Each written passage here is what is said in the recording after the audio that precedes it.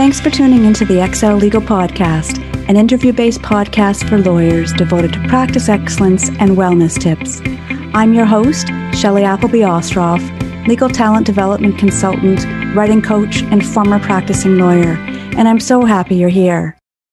Today, I have the pleasure of speaking with lawyer entrepreneur Aaron Baer about two innovative legal training companies that he's co-founded, 4L Academy and Build Your Book Academy.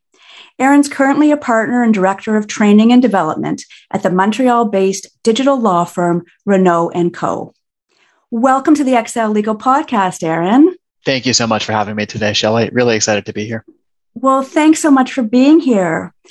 I thought we would start with your journey. Like, how does one go from being a lawyer to being a lawyer entrepreneur? And sort of what are some of the highlights along the way? Yeah, it's a great question. So, I started in law school. I was the youngest one in my class, and I had no idea what I wanted to do when it came to a legal career. But my background, my undergrad was in business, and I figured it would probably be something corporate-ish related. And I figured out pretty quickly being a litigator, fighting all day, was not something I wanted to do. Was lucky enough to get one of the rare 1L big firm jobs and found myself at a large firm early on, and sort of just looking around and seeing what was going on and trying to figure out what I wanted to do and also how all this stuff worked. I don't think law school did a great job preparing me for the practice of law. Mm-hmm. But I was also looking around at just different processes and different ways we were doing things and kept my eyes open and was just curious. And I was lucky enough to be hired back and joined our corporate commercial group. So got to do lots of business stuff, which I liked, and really had no idea what area of practice I wanted to do still in terms of specializing. But around my second year or so, I stumbled into the legal tech scene in Toronto, which was relatively new at the time. And there was no one at the firm I was working at thinking about this stuff or talking about it. And I just started reaching out to some of these companies to learn more and started building some relationships with them, started bringing in some of them to pitch to us. We eventually onboarded some of the technology, and I got really involved with trying to drive adoption internally and also building my own practice, really leveraging the great technology that was out there and was getting built by people around my age, people in some cases I knew I went to law school with. And I thought it was really exciting as a way to provide better value to clients, get rid of some of the grunt work, just, be more efficient, which is something I really like. And clients obviously resonated with that, which was great. So along this way, I was sort of, one foot in the traditional world, billing lots of hours, bringing in work, making money for the firm I was at. But at the same time, I was really thinking about legal tech and the practice of law and the processes and all of those sort of things. And I think one of the challenges can be at bigger firms is, I didn't quite fit the mold. So people liked me as a lawyer. There were rarely complaints there, usually the opposite. But I wasn't interested in just being a traditional lawyer. And I was doing all this legal tech stuff. Then I got really interested in training people internally. And I wanted to do more of the practice of law, not just being a lawyer, but like, what does it mean to have a law firm and getting involved and wearing more hats than just wearing my lawyer hat. And I was dabbling in a lot of that behind the scenes for a while. And I think it reached a point eventually where I was a lot more explicit about what I wanted to be doing and how I did not want to be on this traditional lawyer path exclusively. And unfortunately, it wasn't something they could fully comprehend. And the end result, I said to them, look, like, if I'm not going to be allowed to do this stuff, I've got to leave. And so that I sort of reluctantly left. That wasn't the plan. It was really sort of, if this isn't going to be flexible enough, though, I got to find a way where I'll be happier. So was thankful to have met the founders of Renaud & Co. about a year earlier before I joined. And when they told me about their vision, the way they work, which sounded nothing like a law firm and a lot more like a normal tech company, I knew I had met some people who I would get along with. So I've been there for about 4 or 5 months at this point, and it's been fantastic. The way we operate, night and day different to in big law, a lot more flexible. Clients love it, and it's been a fantastic change. I can't ever imagine going back. You yourself are based in Toronto. Correct. Yeah. And the firm Renaud & Co. is based in Montreal. So does that mean that you will be working remotely from here on in? Is that that's the plan, Shelley. And I got to be honest, I am very happy working remotely indefinitely. I don't think I would have said that 5 years ago, but pre-pandemic, I was well aware of the ridiculousness of going into the office. I refused to wear suits for a while. I would get in trouble for that sometimes from coworkers and just laugh because no one was seeing me. Clients weren't coming in person. Everything I was doing was remote. Most communication was emails and phone calls. Now we've got a lot more Zoom. But all that to say is, the need to be there in person really wasn't there in the first place. And I spent a lot of my day talking to people, clients, networking, people, doing people like you doing stuff like this. So there's plenty of socializing for me there. And I've managed to build some really strong relationships with our team just through our ongoing video calls and things like that, and constant communication with them. So we can serve the entire country, and we're really flexible with where our staff work. So if they want to work somewhere else, we're okay with that too. Mm-hmm. Wow. So many changes in the profession since. Absolutely. Since way back when I was there, but all seem to be going in such an incredibly fascinating and sort of human focused direction, which I love. You have the two academies, 4L Academy and Build Your Book Academy. So I'm wondering, you've got this interest in training and you've been doing some training within the firm. So which one came first, and how did this all happen while you were practicing? Because it sounds like there wasn't a hiatus there at all. Yeah, there was no hiatus, which in hindsight was a little poor planning on my end. But so 4L Academy came first. That was, I guess, the chicken. Build Your Book, we can call the egg. But 4L Academy sort of came out of my own training experience. Was top of my class in law school in first year, got one of those 1L jobs. So in theory, I should be smarter than people, or at least better at law theoretically. And I should have had more experience because I had more law firm experience. But all that to say is, law school really didn't prepare me that well. So those exam grades were good, but that has nothing to do with practicing law. And in my summers, I had no idea what I was doing at all. And so, came back as a first year, second year, just trying to figure stuff out, and just felt anxious a lot and stressed because it's no idea what I'm doing. You're working on large files. People expect you to do a good job. Clients expect that, and they're paying a lot. And I just remember thinking, I don't know what I'm doing at all. And everything was brand new. And for me, that really, that trajectory accelerated sort of my third, fourth year, when suddenly I was supposed to be running all these files and going, not only did I not know what to do previously, but I especially don't know what I'm doing, at the 30,000 foot level, strategically. I've been spending lots of time doing these tasks where people tell me what to do. But now that I'm running my own file, I don't actually understand what I'm doing. No one bothered, or I shouldn't say no one bothered, no one had the time or the foresight to really think through my training. And so I was trying to figure out at that point in time, do I just leave this profession and do something else because I was getting more anxious? It wasn't good for my mental health and I wasn't enjoying it that much. Or do I try to power through? And I took the power through approach. And I don't mean that as in, ignore the mental health side. Very much was addressing that at the same time. But I took the power through approach in the sense of, I just need to learn. I have a massive learning deficit. And so spent hundreds of hours reading stuff online, thinking about stuff, and then picking the brains of some very gracious mentors who were, colleagues of mine at my prior firm who, didn't have to, but were so gracious with their time and answering my questions. And sort of came out of that going, okay, this all makes way more sense now. Now I understand how this all fits together. Why the heck did no one teach this to me in the first place like this? This was doable. This journey could have been faster and less stressful and all of that. Better for the clients, better for the firm. If someone had taken the time to really think through how to train me in a way that would resonate with me and other younger lawyers. And so through that, I went, okay, well, I have some thoughts on how to do this better. So I started running, lots of free sessions internally at my prior firm. Those all went great.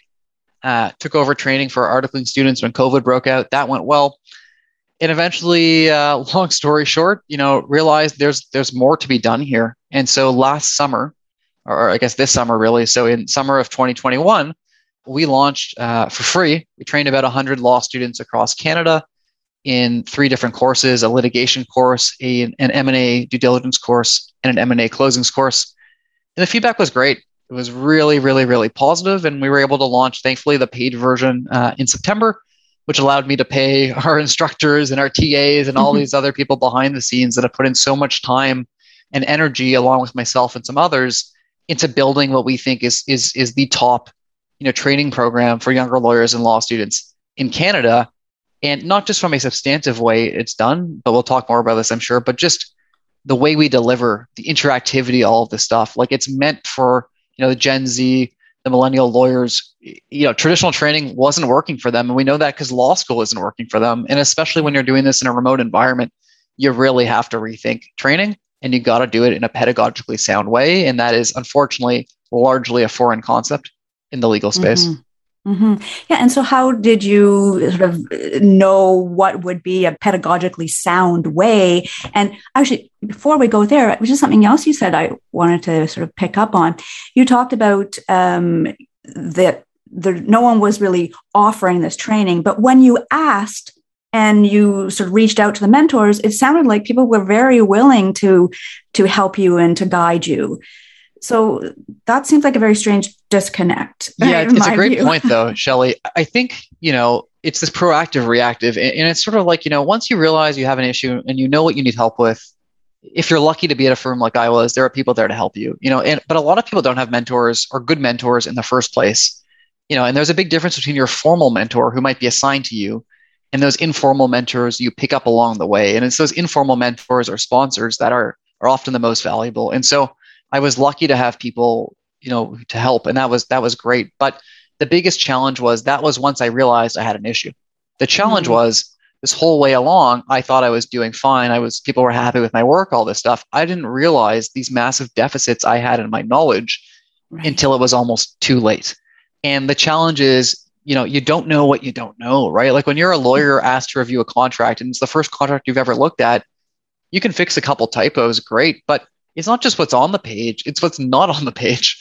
And you don't know what's supposed to be there because you've never done this before. And you're also not really thinking ahead often to, what am I going to be expected to do in a year or two? Because you're so busy just trying to get the work done because you've got pressing deadlines. And so you don't have the time or the knowledge or generally the foresight at those junior stages to be knowing what you're supposed to know.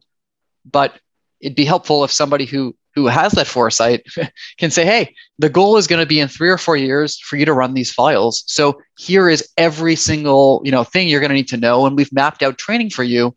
And the beautiful thing is it's going to get progressively harder as you go along, and our training will match that. So, when you need training on this new thing, because suddenly you've mastered the first part and we want you to do the new thing, don't worry, we've got training here for you. Like we're really here to help you proactively, not retroactively. And that I think is the biggest difference.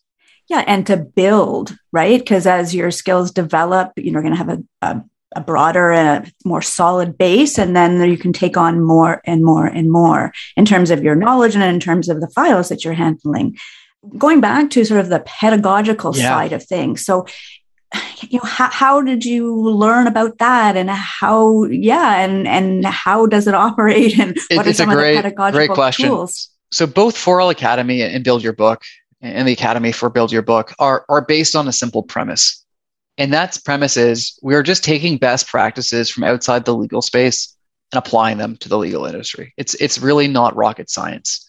The challenge has been historically that law firms are run by lawyers, the management is lawyers, the leaders of practice groups are lawyers, everyone's a former lawyer or current lawyer. And that's a disaster. Like that's a terrible idea. Mainly because most of these people don't have the training that you would want in an ideal world. I want our leaders to have leadership experience and have been, educated that way and be thinking about that all day. I don't want somebody who's a full-time lawyer who happens to wear a second hat as a leader. Like that's not the end of the world, but it's not ideal. Right. And so when you think about these things, business development, right? So Build Your Book is all about business development and having an authentic practice and building a fulfilling career. Where was business development in law school? I don't recall ever learning about, let's call it sales, because that's what it is, sales. I barely got any training on that in a law firm. And there was nobody I used to work with who was an expert on sales. None of them had any training, I don't think, on that. Right. And so that's a challenge. But yet there's a whole industry out there called sales where there are best practices. There's a lot of psychology. There's a lot of technology and systems that it turns out when you apply them are proven to work or be a whole lot more effective.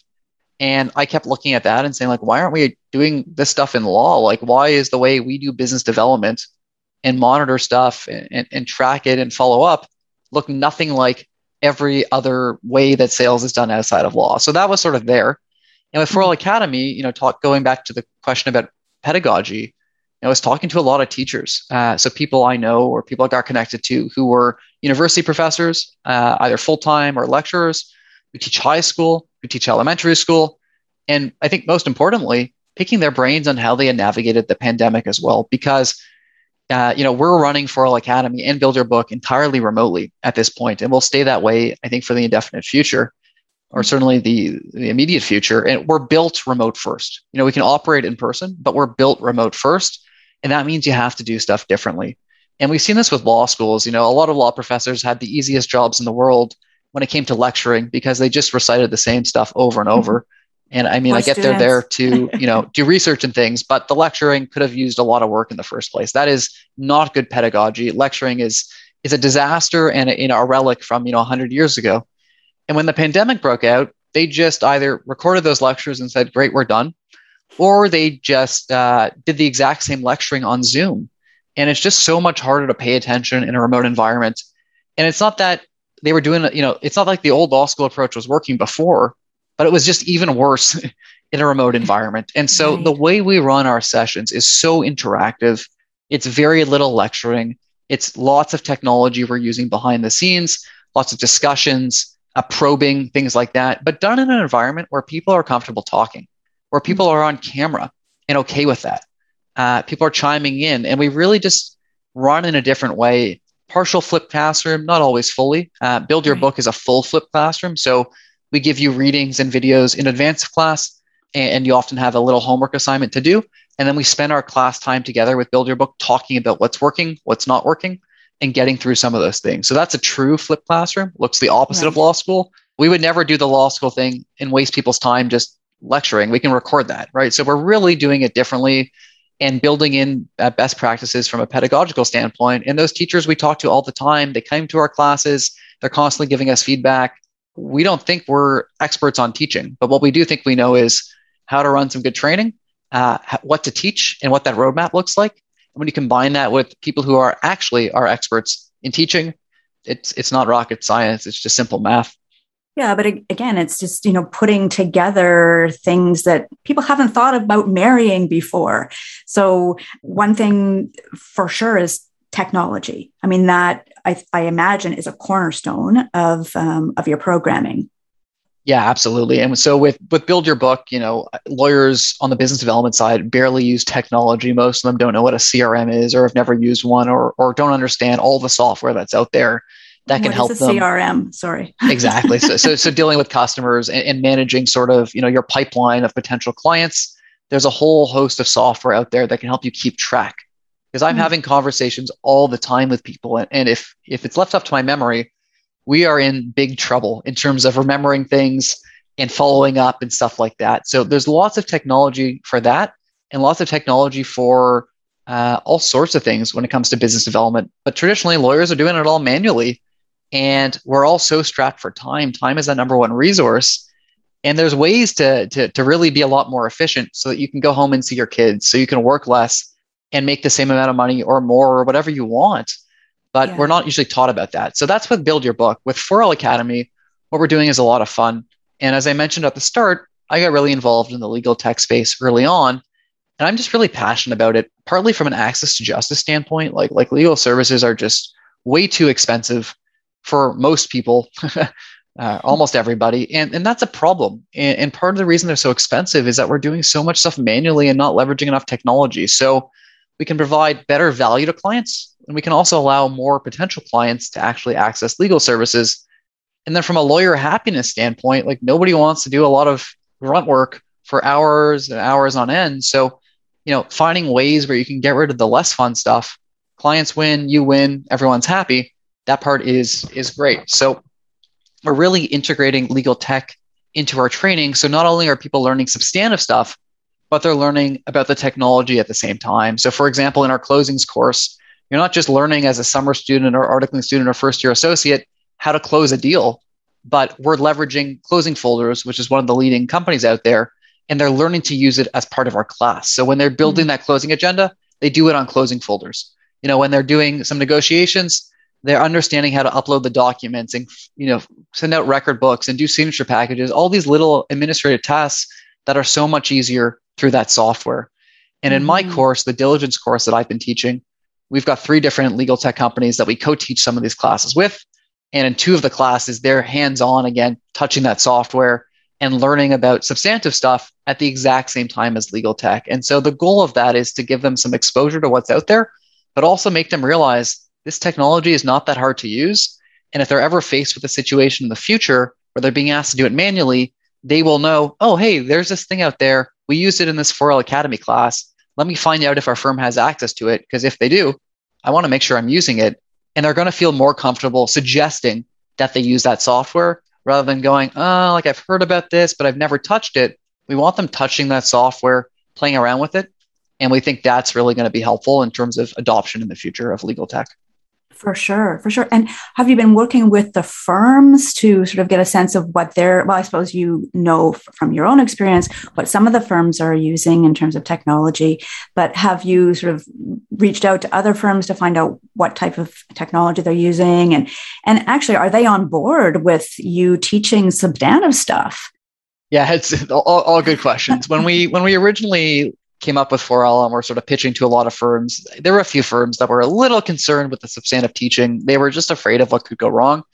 I think at this point, we've trained enough people across all the big firms in Canada and across most of the mid-sized ones and lots of small ones too. So word has gotten out.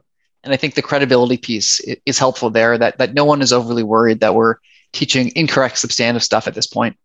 The firms are thrilled that we're teaching legal tech. They love that it's done in conjunction with the substantive stuff. And generally, they want higher adoption, and they've been struggling with it too. So if there's an existing tool at a firm that isn't being used that much, we're hopeful and we believe that the people taking our courses are more likely to use it. And also, it's getting the younger lawyers more excited about what's out there, and they might even be introducing some technology to their firm that the firm might be interested in using. So in many cases, the firm has the technology, but it's being underutilized, and they're hopeful that adoption will increase. And so we're helping sort of drive that a bit. With some firms, we are running private classes as well. So the main ones right now are public, but some of the larger firms who might have 30 articling students or 40 first-year associates or what have you want to run private classes just for their firm, because it just makes more sense. And so with some of those firms, or I guess with every firm we're doing that with, we're building custom classes, and we ask them expressly, what technology are you using and how much of it do you want us to include? And one firm that we just signed up, they're like, dial up all the technology. We want as much of that as possible. And so we're building some really, really fun simulations and custom stuff for them. That's going to be great. And they're really excited too, because they want their lawyers using it more. And they've been struggling with some of that adoption. So it's been a lot of fun on our end. And I think the firms are really excited about what we're doing. And they're realizing we're a great supplement or complement to their existing training. We're not replacing it by any means, but we're this really nice addition to what they can offer their firms, or offer their lawyers rather. And I think also students are realizing, if I want to work at an innovative firm, well, if they're partnering with 4L Academy, that's probably a good sign, right? So it's been really interesting to see sort of that part play out too. Mm-hmm. You said you opened it up to associates in the fall? Yeah, associates and articling students, yes. Yeah. So are you seeing any associates or articling students sort of just coming in on their own? Are they taking the training without telling the firm? And how does that work? Yeah, there are some of those. And, there's people, so if the firms are reimbursing them, then they've probably spoken to their firm about it. We do have some people sort of taking this, I guess, out of pocket. Generally at the larger kind of firms, we've had discussions with people there. So that was a smooth process in terms of knowing who'd be attending and who wouldn't be.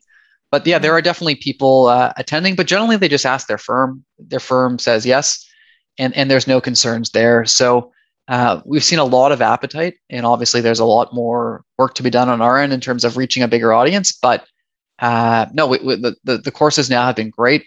With some of the firms, they were just saying, if we're going to have 25 people, we don't want to have 25 people. We don't want to only offer this to 5 people right now. So we need to do this sort of internally.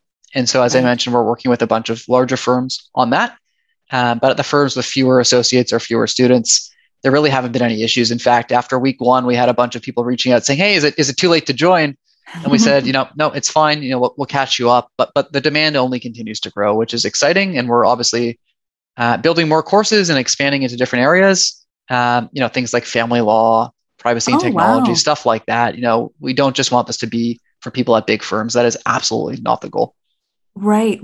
Wow. That's so exciting. And it just gets me thinking about who your instructors are. You've mentioned, from some of the tech firms, but also on the legal side with the substantive courses, who have you been able to tap into, and how does that all work?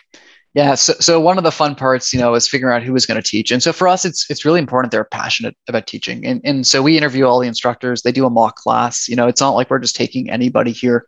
The content, we build. So depending on if there's a new instructor, they might build the class, but we're working with them throughout the class, throughout the building process, in terms of how we do things, in terms of suggestions. We've got our teachers involved as well, like our actual teachers, not our lawyer teachers or lawyer instructors. They run a mock class. Like we've got a whole process built for how that works. And so we need people who are passionate. We also need people who are allowed to do this. And that might sound ridiculous, but there are plenty of firms that are not comfortable with their lawyers doing this kind of thing, or at least certainly we're not originally. And so we've been mindful of that and navigating a lot of fun optics there. But typically our instructors are people who have between, let's say, 2 and 7 years of experience, who went through this, who know what it felt like to be anxious and not know what they were doing, who want it to be easier for younger lawyers and who want to share their knowledge on that. And so, as I mentioned before, substantively, it's almost the least of my concerns because everything gets checked, everything gets, we've got a whole process on that. It's really about, can you deliver to 20, 25 people on Zoom in an hour or 75 minutes and keep everybody engaged and keep people excited to come back next week? That's actually the toughest thing to find. It's not hard to find people who substantively know stuff.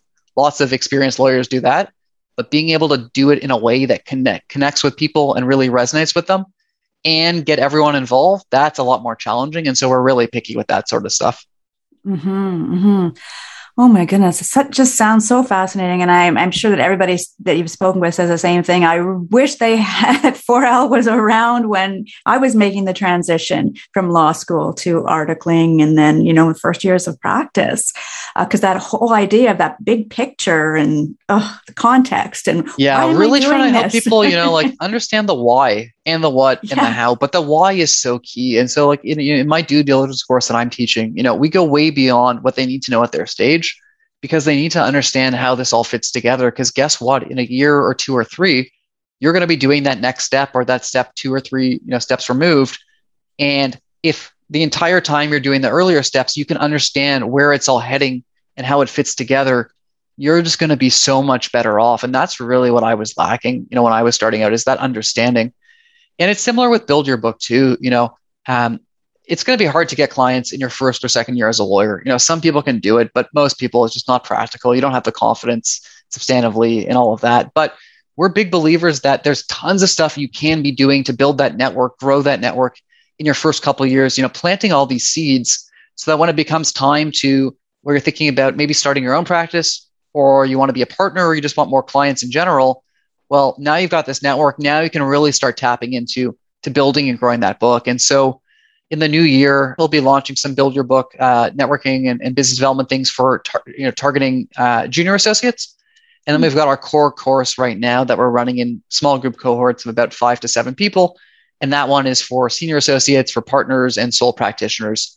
And same idea, a little bit different than 4L in terms of how we conduct it, but it's really, again, taking best practices from other spaces, finding an instructor who can really connect with people, where people can feel comfortable being honest and open and all that stuff, and then do an incredible job teaching people so they come out of each class where they go, wow, I'm so glad I was here. And that's been pretty much consistent feedback for both 4L Academy and Build Your Book. And that's been the fun part too, is we know we're helping people. We've seen people transform their practices. With Build Your Book, we've seen people get lots of clients, build so many relationships, and just feel a lot more joy and fulfillment and happiness and a whole lot less stress and anxiety, which is really our goal. Oh yeah. What a wonderful goal, especially now with all the, additional challenges we have practicing at any stage of someone's career. But I'm also wondering about the other tools that you have that are part of Build Your Book, and in particular your podcast. And why did you choose to add the podcast to Build Your Book? And what's the goal of the podcast? Yeah, so we've got the Build Your Book podcast, which we launched in May or so of this year. And that's Dowell, who's our sales expert and the co-founder, and myself. And each week we've been interviewing different people in the profession, mainly lawyers, but also sometimes people in the sales space. So some have a legal connection there, other times not always. We just did one recently where we interviewed someone who does legal tech. He's a sales guy for a legal tech company, the head of growth, but as a former lawyer who transitioned there recently, who now has the pleasure of selling to lawyers for a living, which is not a job I would want. Although I guess I do that in some ways because I do lots of work with other lawyers and getting referrals there. But the podcast is really, we figured, a great way to help others and also just talk to people and get insights that we thought would be worth hearing from people in the legal space who are good at business development, who have learned these lessons and are thinking about things really differently than the average lawyer. Because when I looked around, at my old firm and in general, I couldn't find anyone to emulate from a business development standpoint. There was nobody doing it authentically and efficiently and effectively. Like nobody was combining all of those three. There were some people very effective, but not efficient and not authentic, and a whole mixed bag of stuff. And so we really wanted to make people realize, one, there are some best practices out there. Let us teach you some of those. Two, here are some people actually doing this stuff, or hey, here are the lessons they've learned from the years of not doing it this way.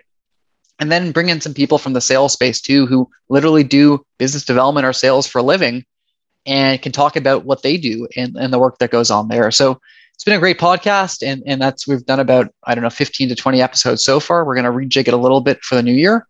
And then I haven't mentioned this publicly yet, but I guess this will be the first time we're actually launching a 4L Academy podcast. That'll come up in a week or two. And that'll be really exciting also. It's a totally different kind of thing, but we figured the more we can help, obviously all for free, the better. So we'll be launching that shortly as well.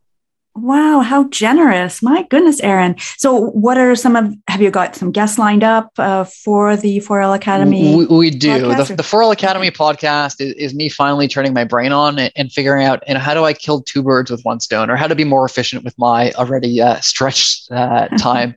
So I'm fortunate enough to do some work with Lincoln Alexander School of Law, so the Ryerson Law School. And I run a program for some of their first year students, this little study group where the idea is really, again, consistent with everything else, trying to help people better understand stuff that is confusing. And so it's not a formal class, it's an optional thing. And when I ran it last year, I was sort of, helping fill in some of these gaps, help them understand stuff that they're just a little bit confused about, because first year law is so tough. You just don't know what you're doing. And the program at Lincoln Alexander is incredible. It's so interactive and very different than other schools, but it's challenging. And so just to be there as another resource where they can ask questions to, can try to help, stuff like that. This year I decided to rejig it because I thought we could do it even better, and came up with this idea of bringing in a different guest speaker each week, someone who is an expert in whatever area they're working on in class, who they can hear different perspectives from and see people who have gone on different journeys in the legal profession. And I figured if we're already going to do that, maybe I should probably just record this. And so there's a portion of it that we record, and there's a portion of it that is not recorded and is obviously kept internal and confidential. But yeah, so we've got all these amazing speakers that are speaking to these law students. And I figured, why not make this more broadly available to other law students, whether at that school or at different schools, because so much of what we're talking about is applicable to all of them. Yeah. Oh my goodness. Fantastic. Wow, Aaron, I'm just reeling with all of these different initiatives, and the fact you're practicing law at the same time. And I don't know when you get a chance to sleep, but I think one of the advantages too of being at a smaller firm, sorry to cut you off there, Shelley, is, the billable hour expectations look a lot different. And my goal when I moved to Renault & Co. was not to work big law hours. And that's not to say I'm slacking there by any means. I am definitely not. But, my goal is to bill, let's say, 100 hours a month, which I think is a reasonable number. And that's a number that would get you fired at a big firm, or at least losing pay quickly. So, there's a lot of stuff I'm doing there behind the scenes that is not billable, a lot of mentorship, a lot of training, a lot of all sorts of things. But my goal is not to work big law hours. And thankfully, economically at our firm, we have so low overhead, you don't need to work those hours. There is so much money, going towards overhead and unnecessary expenses, I felt at least, at a larger firm. And we're lucky enough that we're building, a modern firm that doesn't have that kind of expenses and overhead.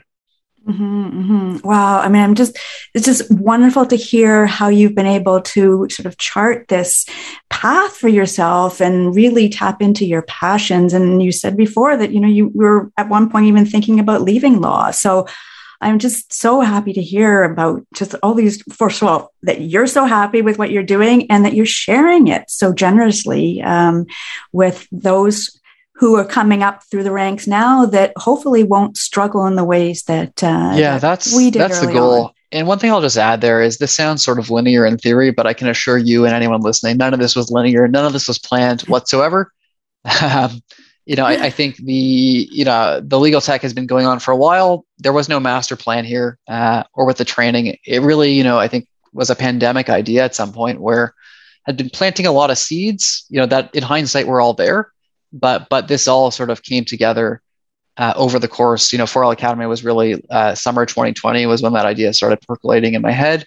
And Build Your Book was not a plan at all. It really wasn't until I decided I was going to leave Big Law and go to Renault when I went, okay, well, I'm a free agent now. I can actually allowed to do these things. I don't need permission from anybody. And Renault in the firm, we really believe that we want our lawyers doing these things. We don't see this as a detriment. It's an asset. Lawyers who run their own businesses or involved in entrepreneurial things make better business lawyers because they can empathize better with their clients and all those things. So, I deliberately chose a firm that was open to these things. And suddenly, as I started thinking about more and more ideas, my entrepreneurial brain was going, okay, let's try some of these. And that's been really exciting because I think so often as a lawyer, you're just doing one thing. You're just billing hours and doing what you're told. And sometimes you lose that freedom. And it's been nice at a smaller firm that's more entrepreneurial to just be able to say, okay, let's try this and to have support. That's been fantastic. Yeah. Wow. Well, Aaron, thank you so much for taking the time to speak with us about all the wonderful work that you're doing in the legal training space and for being such an incredible trailblazer. Really, really appreciate all that you're doing. And I know listeners will as well. I just wonder where the best place to go would be for listeners who want to learn more about the 4L Academy and Build Your Book Academy. Appreciate it, Shelley. So if you want to learn more about me or get in touch, LinkedIn's probably the best place. I'm far too active there, I would say. So LinkedIn, Aaron Baer, BAER is the place there. 4L Academy, you can check out our website, which we launched recently, www.4lacademy.ca.com also works. And for Build Your Book, you can go to buildyourbook.org. I believe also /academy will get you to the right place, but buildyourbook.org will get you there. And always happy to chat about these sort of things. And thanks so much for having me on today, Shelley. Really appreciated it and really enjoyed it. Thanks for joining me today on the XL Legal Podcast. I hope you enjoyed the conversation. I'm always looking for topic and guest ideas. So if you have any suggestions for future episodes, I'd love to hear from you at xllegal.com. That's EXELLEGAL.com.